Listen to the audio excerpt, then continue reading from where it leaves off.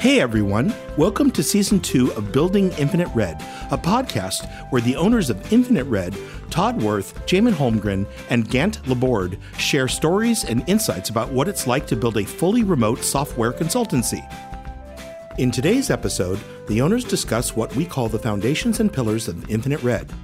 You'll learn why they're so important to us and how they helped us establish our culture. All right, let's get into it. Welcome to Building Infinite Red. My name is Todd Worth, and I'm CEO founder of Infinite Red. Today, we're going to be talking about something we call foundations and pillars, which is kind of like a mission statement, but without all the eye rolling and the silliness you get at most mission statements. It's basically what makes us us, what makes our culture. What is the IR way? And we always use IR for Infinite Red. So we're going to talk about that. Joining me is Jamin Holmgren. Hey, everybody. Nice to be here again. And Gant Laborde. Hey.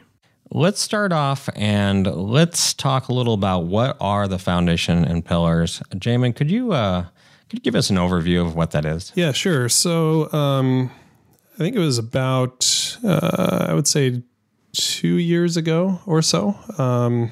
Not quite 2 years ago, we started talking as an ownership group about, kind of coming up with some common short words that really were a framework around the why that we're doing things, how we make these decisions, why we're making these decisions, how we make them. And at the time, we do a lot of meetings. We discuss things a lot. And we make a lot of decisions together. So there were a lot of situations where it sort of felt like, well, maybe this is unnecessary. Like we talk about this stuff all the time. But putting it down in words felt like it was the right move at that time. So we got together, I think it was in California at the time. We got together and Gant was there. This was, I think, a little bit prior to Gant becoming an owner.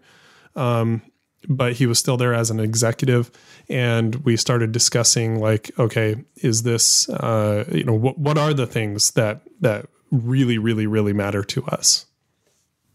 Yeah, I'll say that one of the things that was kind of key is we were growing as a company. And as we're growing as a company, it's hard to get that IR way into everybody's mindsets.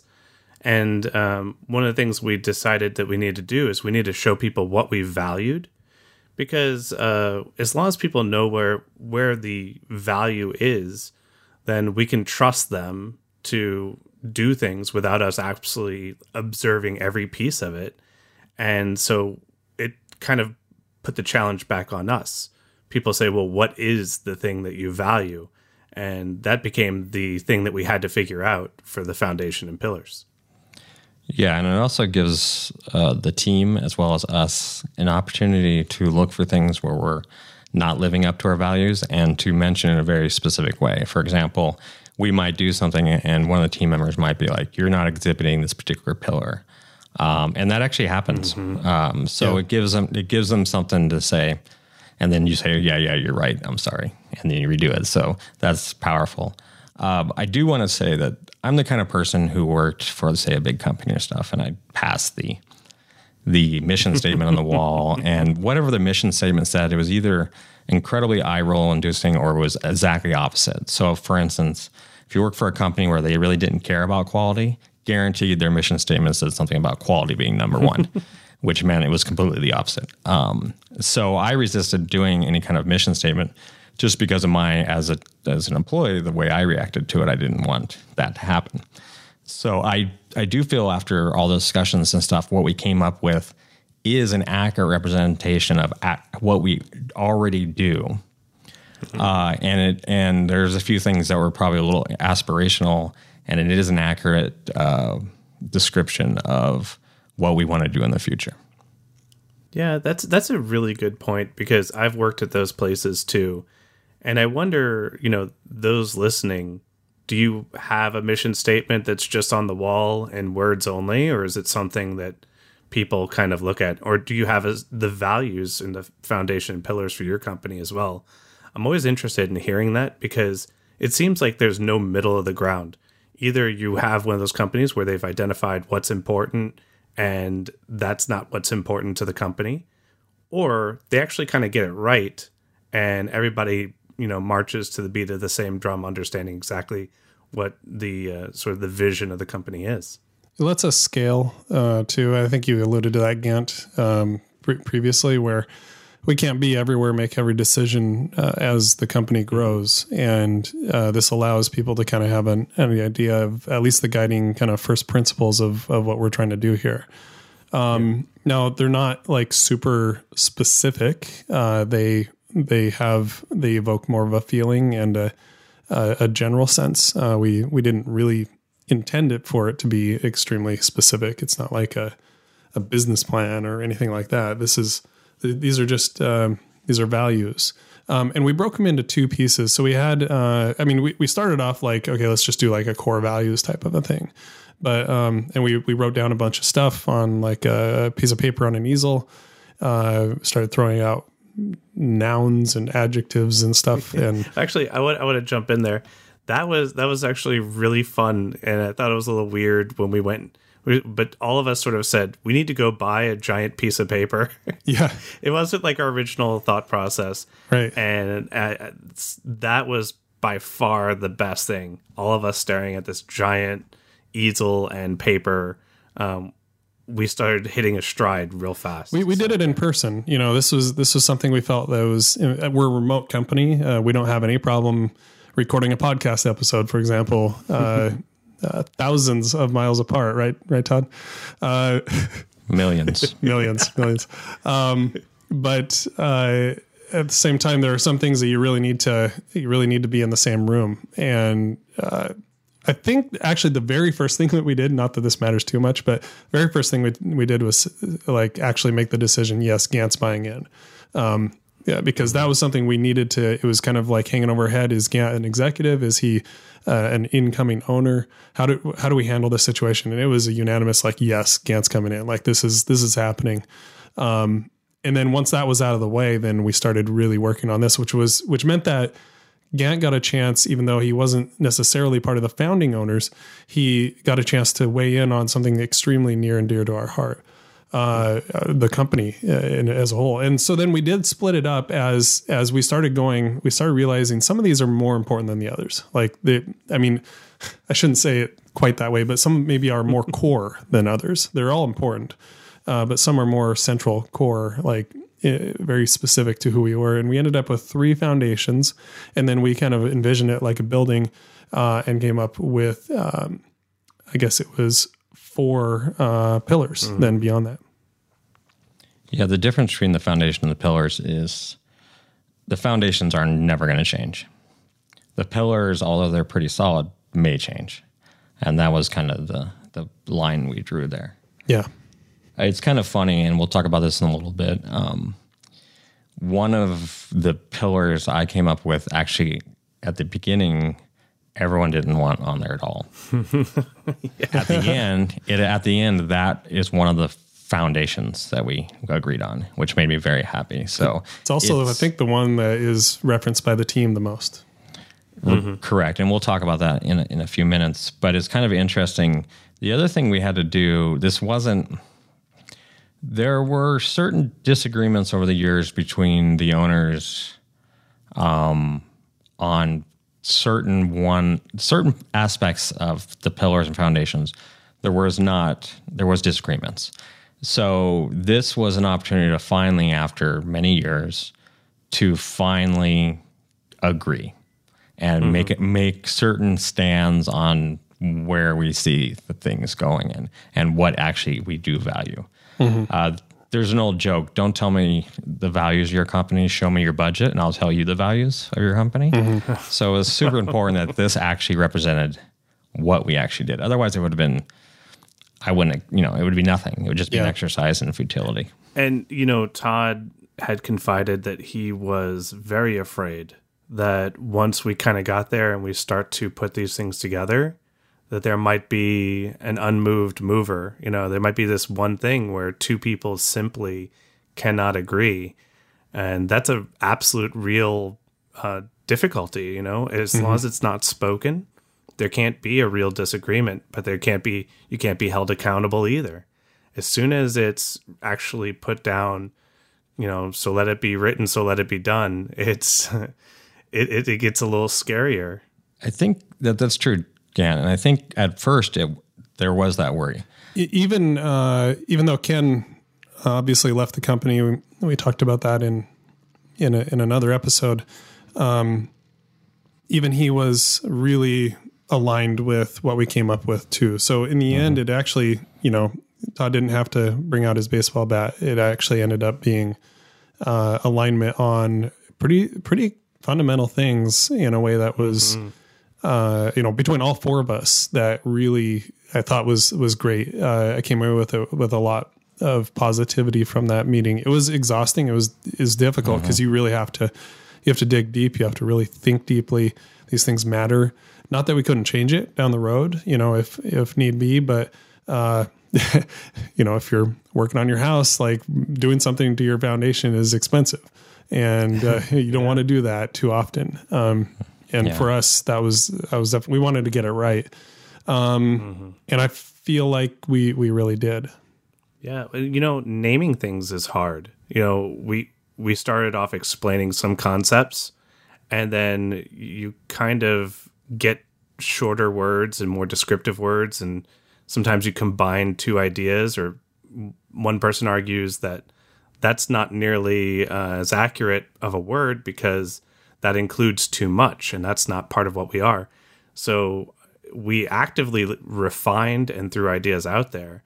And what was really funny is it was a lot of yes and that was happening. And that wasn't by design, because it was we were willing to go ahead and stand our ground. As Todd mentioned, he put something out there and we're like, oh, I'm not so sure about that. And it not only stayed on the board, it just kept getting more and more inclusive on what the idea of what we wanted was. Yeah, and truthfully, to be honest, I didn't have a baseball bat. It was more crying, a lot of crying on my part. Yeah, so let's not delay anymore. Let's just start going into what our pillars and foundations are. Gant, could you do me a favor? Pick a foundation and let's talk about it. I think that one of the ones that we were especially looking at right then was IR controls its destiny. That we're not just sitting there having things happen to us. We're a very proactive group, and that we call our shot and we go after it. And that's something that's very fundamental to us. So that's the one I would call out first. I think this kind of goes back. If you're following along, the actual foundation is IR controls its destiny. IR being Infinite Red. And this is a collective Infinite Red. It's not just us owners, but it's the company as a group. I think it goes back to sort of our pasts. We had worked at companies where we didn't have a lot of agency, or maybe Todd would want to talk about a previous agency where he was reliant on maybe too few sources of clients and bigger kind of whale clients, where they kind of had overt influence on what his company could do. There are things, even investors then kind of bring in their own level of being able to kind of influence where they think that the company should go. And to all of us, the idea of having agency and being able to say, this is where I want the company to go. Hey, we want to do this thing. And to be able to just make the decision and not have to go to someone else and ask permission, to not have to go to some other place and hope that they rule in your favor. Those are just things that weren't all that interesting to us. For us, if we're going to go through the sort of, the risk and the hard work of building a business, we want also the ability to make decisions and enact change. Yeah, well said. I don't really have much to add. I do want to emphasize that this also applies to the team. Yeah, I'll jump in here and say, like, one of our designers that we had hired, she came in and she was like, y'all are going to end up hiring me. You know, it's like that's the best thing, you know, that could have happened. And most of the people who are movers and shakers, I tell a lot of people at Infinite Red exactly this. It's a place where you're going to end up where you want to be. It's where you actually, what you're taking a step towards. We're a great place to not hold you back from kind of getting there. You're actually more of a force of holding yourself back or not knowing what it is that you want. But we send people to conferences. We help people with their ideas. So I think like this is something we encourage, and that's foundational. Yeah, I want to clarify that, but we're not elitist.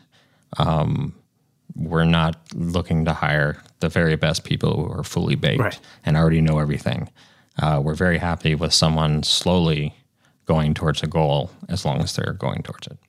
Yes. This level of agency and kind of determination over your destiny can be scary, and it can be something that not everybody particularly wants or enjoys, because like it also means that there's also a lack of certainty. You know, we're kind of blazing a new trail. We're making decisions that can they carry a certain amount of risk, and risk means it can backfire. It can come back to us and actually not work out. And we've had some things not work out, and that's fine. That's just part of the gig. But we would rather have the ability to take those leaps and not have someone else holding us back. This is the reason franchises are so popular. They're actually a bad deal financially, and the people I've known who've had franchises for a long time wish they didn't do it. But at the beginning, they tell you what to do, and they have a business model, and they have everything, and it's a very easy way to do a business. And a lot of people enjoy the franchises they've built, so don't get me wrong. But having, controlling your destiny, like Jamin said, is also a lot of responsibility. I mean, a franchise is like the exact opposite of what this pillar means, like or this foundation, I should say, means. We could never do a franchise because it would just totally violate this foundation. Correct. So that's a good one. Jamin, which foundation do you want to talk about next? Let's talk about significant positive impact. So you notice, I mean, these as we list these out, they're not going to be one word things. They're going to be a little bit. We're going to have some modifiers there. But this one kind of floated around a little bit as we were talking. We want impact. We want some sort of ability to make a little dent in the universe. Is kind of the cliche. But it wasn't just make a dent in the universe. There's plenty of people who have done that in a negative sense. There are plenty of people who've done that in such a small sense that you'd never know about them. So this is significant positive impact. Well, I think that, we're in a weird world with software. I mean, for right now, I'm sitting in a room by myself, staring at a light box, talking into a wire. And the truth of the matter is, the big part about this is that it's going somewhere and it's affecting other people. That's the reason why we record this podcast. I think that's a big key aspect of what we want to do and what everybody at our company wants to do. And we keep hearing that from them. They want to do something, and they want it to be important, and they want it to help people. And that's something that it's not going to happen by accident. For some people, and maybe some people on our team even, this is not ideal. For example, a lot of startups have very sexy products. They're impressive. When you tell your mother or you tell someone at a dinner party, it's impressive. You're changing the world, as it were.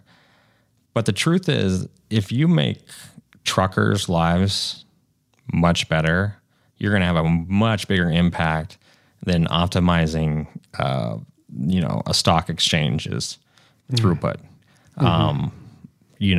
I mean, that may not be true.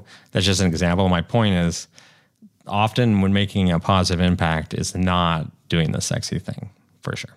We have a lot of different ways that we do this too, and it's not always the client work that we do. Although client work is what pays the bills, and we do have an impact there.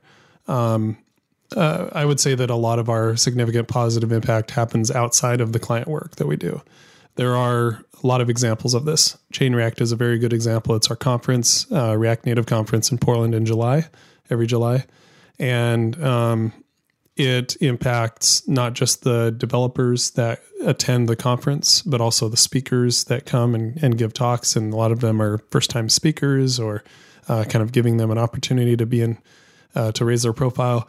There are videos that we're putting out on our YouTube channel from Chain React that help influence the conversation around React Native and change the industry, hopefully for the better. There are, then beyond Chain React, we have open source that has impacted, thousands and thousands of people. I actually remember with one of my early open source projects, the one that both Gant and Todd kind of got to know me when they found out about it, ProMotion. And I remember one time I went to a conference and there was a guy, I was hanging out with a guy, and he then heard my talk the next day, and he came up to me and said, "Oh, I didn't know last night that you had created ProMotion." That library actually gave me the confidence to continue and actually learn to build iOS apps. I was ready to give up before then. And this was something I didn't even know the impact that I had. And it was a positive impact. And with like Gant said, the amazingness of software, it allows it to be significant because it scales so amazingly. You have a way to distribute this, throughout the world. We have people in many, many countries that are using our open source and reading our blog posts and watching our videos, all across the globe. Now with some efforts that Gant's doing, it's starting to impact in other parts of tech that we hadn't even been involved with before. So these are all examples of situations where we're having a positive impact on people's lives. A lot of developers specifically. That's kind of how we're oriented right now. And but we have other ways too. Remote work is a good example. People, I heard the other day, for example, InVision is internally using a system that we invented on this podcast in season 1, called our hand queuing system, our finger queuing system, that allows for us to take turns and know who's going to go next on a video conference call. InVision, the company, uses it internally now, and they read about it on a blog post that I wrote. So these are the types of impacts that we like seeing. And I think you hit the nail on the head with our Chain React conference, because that's one where we constantly have people coming up to us in person afterward. And they talk about how welcome they felt. Mm-hmm. They talk about how comfortable they felt. One of the things that Jamin does at the very beginning of Chain React is he announces the code of conduct to everybody. And he makes sure everybody's read it, make sure everything's cool, because that's the positive part. We want everybody who, you could choose a lot of different professions. You could choose a profession solely based on money. You could choose one on ease. A big part of what really kind of works out here is that we want people to be nice.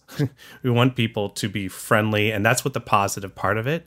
And I think that's actually a pretty good transition to our third foundation, because it's at the core of all of these. And I want Todd, if you could go ahead and bring that one up. Yeah, absolutely. I do want to interject one thing real quick. We're not saints. We're a for-profit company. We're not a nonprofit. We do try to maximize our profit. We want to give our team a good standard of living. We want to give ourselves a good standard of living. And we are trying to collect as much capital as possible, because then we can work on more and more interesting projects. I just wanted to bring that out. I didn't want to get the idea that back in there, though. There's a spot where that stops, and I think that's what the foundation stops that at. Mm-hmm. Because if we wanted to get a ton of money, we could get investors and just get a lot of investments left and right, but then we wouldn't have control over our destiny anymore. Yeah. And then we could take money from those sort of the predatory businesses out there, and a lot of tech companies do, but then you won't have a significant positive impact either. Yeah, and we could take advantage of our team, and we can do a lot of things. So yeah, it does limit that in.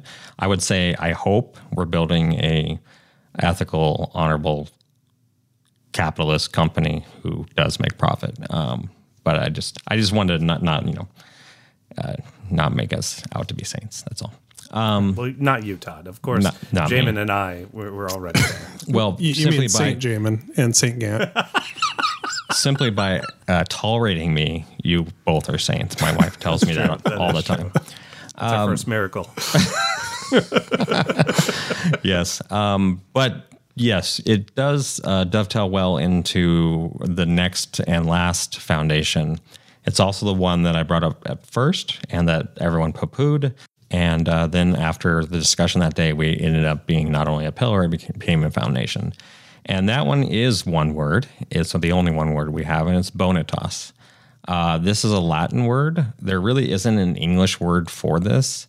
You could kind of translate it to kindness, but it's not really kindness.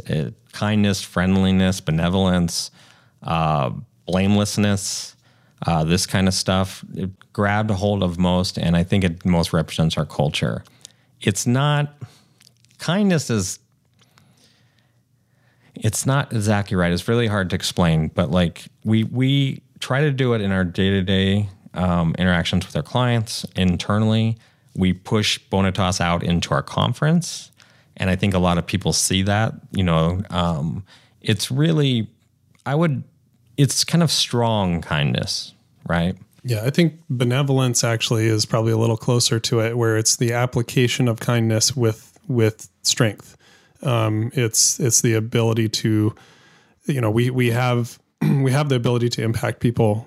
We know that, and we have the ability to impact people in a negative way or a positive way. And so Bonitas is kind of taking responsibility for that and saying we're going to use this in a kind and benevolent way, but also in a way that like is, as people look at it, it's like, yeah, that's a good way. It's a very hard word to use to define in English, which is why we use the bonitas.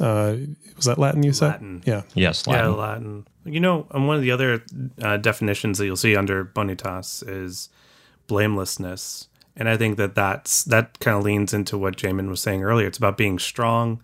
It's about owning up. It's about not pushing your problems out on other people.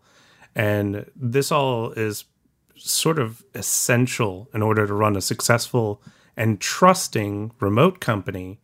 Because I saw on Twitter the other day, they are making like office toilets tilted at angles now so that people can't like go in there and get on their cell phones anymore. Oh man. And I just remember this whole world out there of people who don't trust each other but have to work together, and it's totally not where we want to be. Man, evil is so creative. I love it. It's so that's so ridiculous. But It is. yeah, I mean the responsibility goes along with that. Let me give you an example. If you have a coach, doesn't matter what sport you're doing, and you have a coach, their job is to help you improve. That's literally what a coach does. If a coach always tells you how wonderful you're doing, they don't care about you. That's being nice. True. That is not having your best interests at heart. A coach's job is to help you find the next thing to work on. Now, you can be a pretty big jerk if in that situation, if you do, and that would not be bonitas. So, for example, we try to set up a culture where people feel, they don't feel threatened by bringing up things they need help on. Mm-hmm. And the blamelessness too is in there. I've been in companies where we have a 45-minute meeting and it's all about who to blame. Yeah. It's like I used to just set up, hey, blame me. Now can we work on getting it fixed? So let's take responsibility. Something went wrong. Let's work on it, and we can, through the working on it, people who were to blame are going to learn, lessons from that as we've tried to work through it as a team. But, this kind of blaming others to avoid work is not really acceptable here. I think that really goes into one of our pillars. So we're beyond the foundations now, those three. Just to recap, Infinite Red controls its destiny. significant positive impact, and Bonitas. But what we were just talking about there with regard to Bonitas goes into the high personal support, which is one of our pillars, one of our 4 pillars. High personal support is the manifestation of and the application of that Bonitas. We really do care about our employees, about our team members, and we want to provide not just high support in their job, just like, okay, you need help with your job, so I'm going to help you out with that. Although that's a big part of it, but also having high personal support. There might be a situation, someone's pet is not feeling well, or they're just having a little bit of a rough week or something like that. Maybe their stress level from something personal is pushing their stress level at work high. And so we try to do things that give them the support and the understanding that they need. And because we understand that they're whole people, they're not just who we see at work, but they lead lives beyond that. And, maybe someone just needs more sleep. That's an aspect, when I don't get enough sleep, I get a little grouchy. I'm human. And we try to understand that. We're not perfect about it, but this is a pillar. This is something we try and strive for. Yeah. And that's something I found, I'll just say it is absolutely the core of how we do things every day. And you run into this a lot with software or sort of, very scientifically minded kind of work, and people sort of forget that you need to do a little bit of soft skills. And I've seen Jamin come in and see somebody who's like, no, you remember that Saturday Night Live episode where the guy who fixes computers, he's like, move, and he would just push people out the way and fix their computer. It's sort of, when you get too scientific, you can start to lose your humanity. And that's something that we come back and we hold people accountable. We said, I know you gave this person those answers already, but it's okay to give it to them twice, to give them that high personal support. Maybe they didn't hear it the first time. And Jamin, you actually do a great job of that here. One of the other things I want to let everybody know is that you message everybody and ask them what their stress levels are at consistently. So that way we can get early indicators on whether somebody needs some high personal support.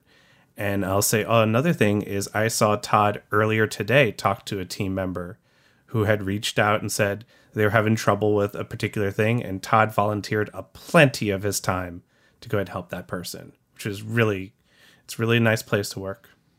Yeah, and it's something, whenever I tell developers this, they're like, oh, you could write a Slack bot for that. And I'm like, yeah, okay. I think you missed the point here. Yes, I could write a Slack bot to message, direct message every person and ask what their stress level is. But it's not that hard to copy and paste or even just write it out for every person in the company at the size that we're at. And some people will just tell me, like 0 to 10 and that's what I asked them. And some people will just tell me, oh, I'm at a 3. And I know that their baseline is, a 3. So, they just never really go below a 3. So, okay, cool. Well, we'll keep an eye on it, or, sometimes it's a 7 and their normal is 2. This is a little bit of an issue. We need to talk. What's driving that? Is there anything I can do to help? Is there anything anybody else can do? And this is just part of it is being a remote company. Like, you don't really pick up on the body cues and things like that. But I think it goes beyond being a remote company. I think even if you're not a remote company, you should be asking people this. And I don't know how common it is. It doesn't seem like it's super common. I do want to say this also applies to things that people are doing that are less than ideal. So, for example, one person is saying something, another person is getting irritated by that person, and they may have a perfectly valid reason to get irritated by it, and they get snippy with that person. That's a situation where I might say, look, I completely understand why you did that. I could see how that could be irritating. But what we're not going to do is be irritated with that person, ignore them, or just go off and rant about it to someone else. I mean, sometimes ranting is fine, like gets off your chest. If people go out to drinks, I hope they're spending half the time making fun of me. That's what I would do. It's healthy outlet as long as it doesn't get ridiculous. But the high personal support and the bonus to that is this person doing something that's irritating you. No one here wants to irritate other people. We don't have those kind of people. We don't hire those kind of people. And if we do accidentally hire those kind of people, we get rid of those kind of people. So they don't want to irritate. And by you like just getting irritated or maybe bad mouthing them behind their back or whatever, you're not giving them any support. It's not easy, but we need to let that person know that what they're doing literally is irritating. And they don't want, and help them through that. And if someone's not comfortable doing that, well, that's my job. They can tell me and I can help them. And I do try to get, Gant's really good at this, by the way. He can come in and say something pretty negative about something you're doing and make you not feel defensive about it. He's much better at that than me. Yeah, he is. He's a lot better than me too. A really good example of this was one of our senior developers messaged me yesterday about something I had posted in our general engineering channel. And I had just sort of made a comment like about how our GitHub repositories were inconsistently named, and could we use a reasonable? What I said was, can we use a reasonable naming standard going forward? And he private messaged me very nicely, and he said, I think they were probably reasonable to the person creating them at the time. Probably wouldn't want to make that assumption that we were just being unreasonable. And he was totally right. And I apologize. I said, and I went and edited the message and changed it to, let's use a standard, let's just use a standard, right? And we didn't have one. And so of course the next question is, what's the standard? And I had to go do some work and create a standard. But then we were better off because of it.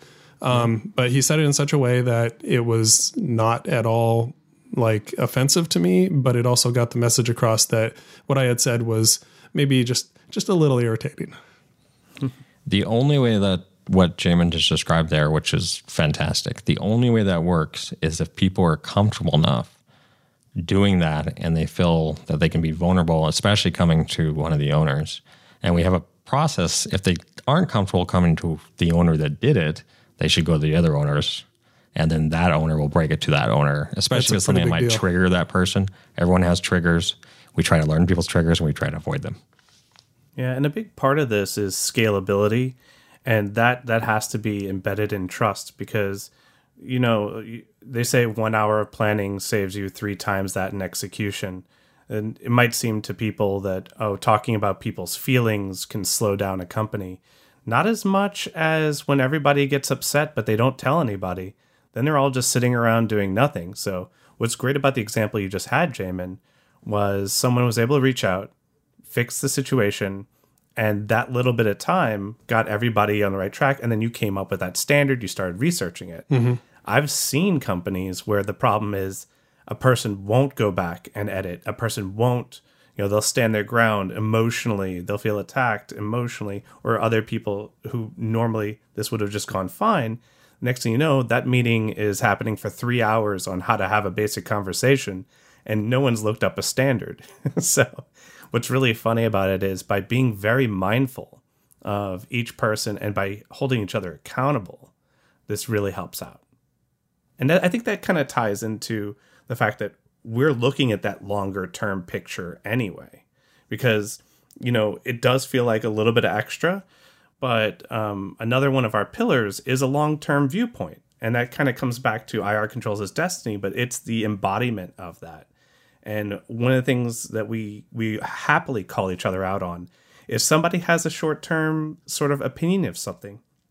We try to say, well, what's the long-term viewpoint of that? How does this actually play out? And a lot of the plans that we make are actually, we ask that question a little bit more now. And that's why I'm really happy with it. That's one of our pillars. That was a smooth transition there, Gant. I was pretty impressed. Yeah, I like it. I almost believed it. High personal support, Todd. So this particular pillar also informs how we make decisions. And an example of this, someone might come to us and say, hey, I'm not really sure, how I fit into the vision for Infinite Red, for example. And we try to put that into place. That's something we really care about, making sure everybody understands how they fit into the vision. But one of the things that's important for them to realize is that we are taking a long-term viewpoint. We're not in this to build this to a certain level and then exit. Our exit strategy is, well, very long-term. I'll just say that. Death. Death, right. So we're not going to make decisions that benefit a particular short-term goal. It's going to be something that fits into a long-term goal. And some things can be short-term, like, hey, we need to move quickly in order to make this thing happen. But they're always in the context of a much longer time frame. And you see this happening with things like how we've kind of moved into React Native and kind of built up a community there and become a part of the community. This was part of a vision that we had when we founded the company, and we've been executing on that ever since, and it's worked. And it's been a big core piece of who we are. But 4 years, that's nothing. That's no big deal. Like, we're going to continue doing this for quite a while. I see one of the things that I've always heard, and I really appreciate, is celebrate all victories. And with a long-term viewpoint, a step in the right direction is just as celebrated. And I think that this takes the pressure off a little bit, because if you've got 1 quarter in order to go ahead and execute an entire plan, I could tell you, I came to a plan with the owners about, I want to say like a year ago, and it's a multi-phase plan. It was a really, really long plan, and we're just starting stage 4 of 5. Mm-hmm. And what's really great about that is I was able to do that because it's okay to have a really long-term viewpoint of this kind of thing. Otherwise, people have to turn around and think about everything like shareholders and try to like manufacture and game benefits, which is weird. I think the biggest reason that we need this pillar, though, is because we have a long ways to wait until Todd grows up. Fact. That is true. So that was our long-term viewpoint. We have 2 pillars left. They are creative collaboration and pioneering spirit. Let's knock a quick one out real quick. Who wants to take pioneering spirit? I can take this one. I think when we were discussing this, we were down to, I think we had 6 at that time. And it was feeling like we were just about done. But I kept having this little thing in the back of my mind, like, there's something missing here of our pillars. I really feel like we nailed it, but there was just something that didn't really describe yet some of the actions that we had taken. This was actually slipped in at the very end. We almost forgot this one, but it's totally true about us. Yeah, totally. Yeah. So we are going to talk about creative collaboration, which is the previous one. I want to kind of put that into context there because these ones were all already there. And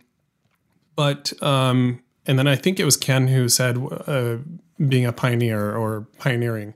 And so we came up with pioneering spirit, which really fit. But that was what I was trying to kind of get out of my brain. Mm-hmm. It was floating around in my brain that we have, since before we were a full team, we were always really focused on kind of forging new ground, moving into sort of cutting edge technology, cutting edge areas, being remote as one of the first remote companies, or at least certainly part of the early trend in the industry.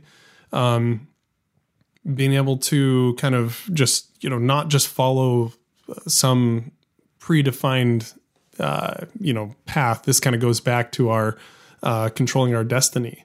But definitely I love new technology. I love learning new things. I love sharing new things, blazing a trail for other people. Those are all things that were really important to us. So this idea of pioneering spirit really spoke to me. Yeah, pioneering is not a word that we throw around very often. And that's the problem, is there's not many words that mean that. We had a lot of trouble finding out how to mention what it is that we do in a word that really captures it. And that was one right at the end, I think, talking about pioneering something, just kind of going after it, and just not knowing what's there and being okay with that and being willing to go in and document it and identify it and bring that stuff back. That's what we were trying to capture. I kept trying to say trailblazing, but they all thought I was talking about the NBA team and wanted me to shut up about basketball. Yeah, Jamin likes to throw in a lot of sports ball analogies. I'll say I'm just going to punt on this one. What is he talking? Is that when the other team catches the ball? It's when the hockey team hits the puck into the punt. Oh, from the Latin word punt, meaning to kick. That's right. No, I think they use a bat. It's probably. Why would they use an animal? I don't understand that. It has to be some kind of mammal, I think. I think it's a requirement of the league. Yeah. According to Calvin of Calvin and Hobbes, bats are bugs. So, well, the great philosopher Calvin has rarely been wrong. It's true. Well, now that we all know about Quidditch, I think the pioneering spirit, it was something that showed up to.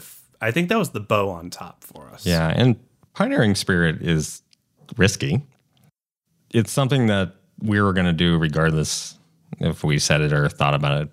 It's just kind of in our DNA. I'd get pretty bored if we didn't have that. And I think it's important that we're all engaged in this endeavor.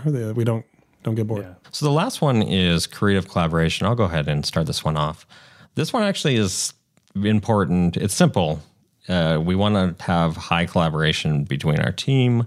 We want to have high collaboration between leadership in the team. We want to have high collaboration with our clients and high collaboration with the community in general. That's pretty straightforward. Creative just means that we favor creativity. We're not favoring, other things above that. It's not that we don't do other things. Like a good example is quality. You'll see nowhere in our pillars and foundations quality. Doesn't mean we don't strive for good quality, but it's not going to push out something else. For instance, we could hire, let's say we want a designer. We could hire the best designer in the world, but this person is a complete jerk and doesn't exhibit any of the eye our way. We wouldn't do it. We're not placing quality above the other things, for example. But the creative collaboration, we do favor creativity. And I think whether you're a designer, you're a developer, you're a maker of any sort, it's a creative job. It's, programming and developing has a lot less to do with math and a lot more to do with art than most people understand. Collaboration was a significant decision of us because it would alienate some people we might hire who really want to just be heads down. They want to go off into a corner. They want to work on something for a month. They don't want to collaborate. So that just choosing that as, yes, this actually is a pillar for us, is excluding an entire group of people who might fit everything else. Yeah, one of the things about this is those two words together, and it sounds kind of, I guess to the first time someone hears it, like we were going for the alliteration or it sounds cute. But I want to say creative collaboration comes out of experience. We have allowed people to be creative without collaborating. That has been an entire endeavor that we've learned our lessons from. We've had people be collaborative, but just sort of collaborating on the same kind of thing. One of the best parts about this and what we've taken from our experience of the company, and the company was already existing, running, doing well, is that we can't have one of those without the other. That's something that we strive that those two pieces go together. And it sounds weird because, you could have a person kind of go off on their own and come back and report, but that's really alien for us, and it actually doesn't work as well as it might work for, I don't know, some data science job. Yeah, it definitely doesn't work very well. We've had some interesting things come out of R&D projects where people have gone away and kind of done it on their own. But generally speaking, what happens is they suffer in terms of adoption. They tend to kind of miss the mark in ways where that mirror the blind spots of the person who kind of went away into their cave and tried to come up with the silver bullet. And that can include us too. Like if I went away and tried to build something that I thought was going to be the most amazing thing, I'm going to have a hard time getting it adopted because I'll usually miss the mark. Where, I just implemented, for example, Notion, which is an app, kind of a note-taking app. And we did it in a way that was like, let's start with an experiment. Let's, here's an idea of a way to, creatively kind of make us a little more collaborative, as was the aim. And but let's do it in a way that kind of brings in everybody and lets people kind of share their ideas of how to organize things, how to share progress. One of our developers, Robin, actually created a new channel that posts. I think she set it up to post notifications from a particular note in Notion, because that was a very highly. There's a lot of change happening to that note. So there were different ideas that kind of came around, and the way that we evaluate those is like, let's run it for a month, and then let's go back and say, how did it work? If it worked well, it's going to be obvious. If it didn't work well, it's going to be obvious. It's going to be obvious to everybody. You don't have to champion it all the way through. Like, I'm gonna be that person who's gonna make this happen here at Infinite Red. No, it becomes obvious, but let's have an openness to discovery and that pioneering and that creativity, but then do it in a way that includes other people. I just feel like going off and being creative on your own is almost always doomed to failure, or at least missing the mark in a way that is very, very critical. So I remember fighting for the two words together, because I really felt like, because I think we had creativity on the board, and creativity is really important to us. But I just kept remembering those situations where it was one person being creative, and it just it doesn't sit right, and it's not really who we are. So just to recap, the pillars are high personal support, long-term viewpoint, creative collaboration, and pioneering spirit. So those are the four. There's 7 altogether, 3 of the foundation and 4 pillars. And what was very impressive to me is that we reviewed them. I think it was a year later, and we still felt very, very unified on them. Felt like they were pretty much complete in terms of what we would consider a foundation and pillar. Of course, we build on those and flesh out the rest of the house that way. But those were they've withstood the test of time. And even an owner leaving, which is very important. So I'm very happy with what we came up with there. And then we introduced them to the team, and the team has, like Todd said earlier, the team has sometimes told us, hey, you need to live up to this pillar or this foundation. That happens a lot. Yeah, and it's really important that they'd be able to do that. And then we can do the same to them. We can say, these are the things that we expect from you. And one of the things I think that's really great about this is because before it was written, we were held accountable, or we were holding people accountable to things that, sometimes it was people's first time hearing it. And so, like Todd mentioned earlier, we care about quality as long as quality fits into our foundation and pillars. We care about money as how it fits in there. We care about a lot of things. Just one of the problems is when you don't put these things out there, each person has their own internal interpretation of exactly what that means. And that's not a company. That's a group of people trying to get the same answer, but not being told. Yeah, I was pretty shocked, actually, how well the team took to it and how much they bring it up. Hit us up on Twitter if you have any thoughts about that. Gant's is at Gant Laborde. Mine is at Jamin Holmgren, and Todd's is at T Worth. Let us know what you think about these foundations and pillars. We'd love to discuss them more. As this episode of Building Infinite Red comes to a close, be sure to check out this episode's show notes. We love it when the listeners to Building Infinite Red leave us a review on Apple Podcasts or give us a shout out on their social channels. Feel free to subscribe on Apple Podcasts, Google Play, Stitcher, and anywhere else you listen to podcasts. Have a question for the owners? Reach out to them on Twitter. Their Twitter handles are on the show notes page. Or you can join the #podcast channel on the Infinite Red Slack community at community.infinite.red. Thank you so much for listening to Building Infinite Red. We'll talk to you next time.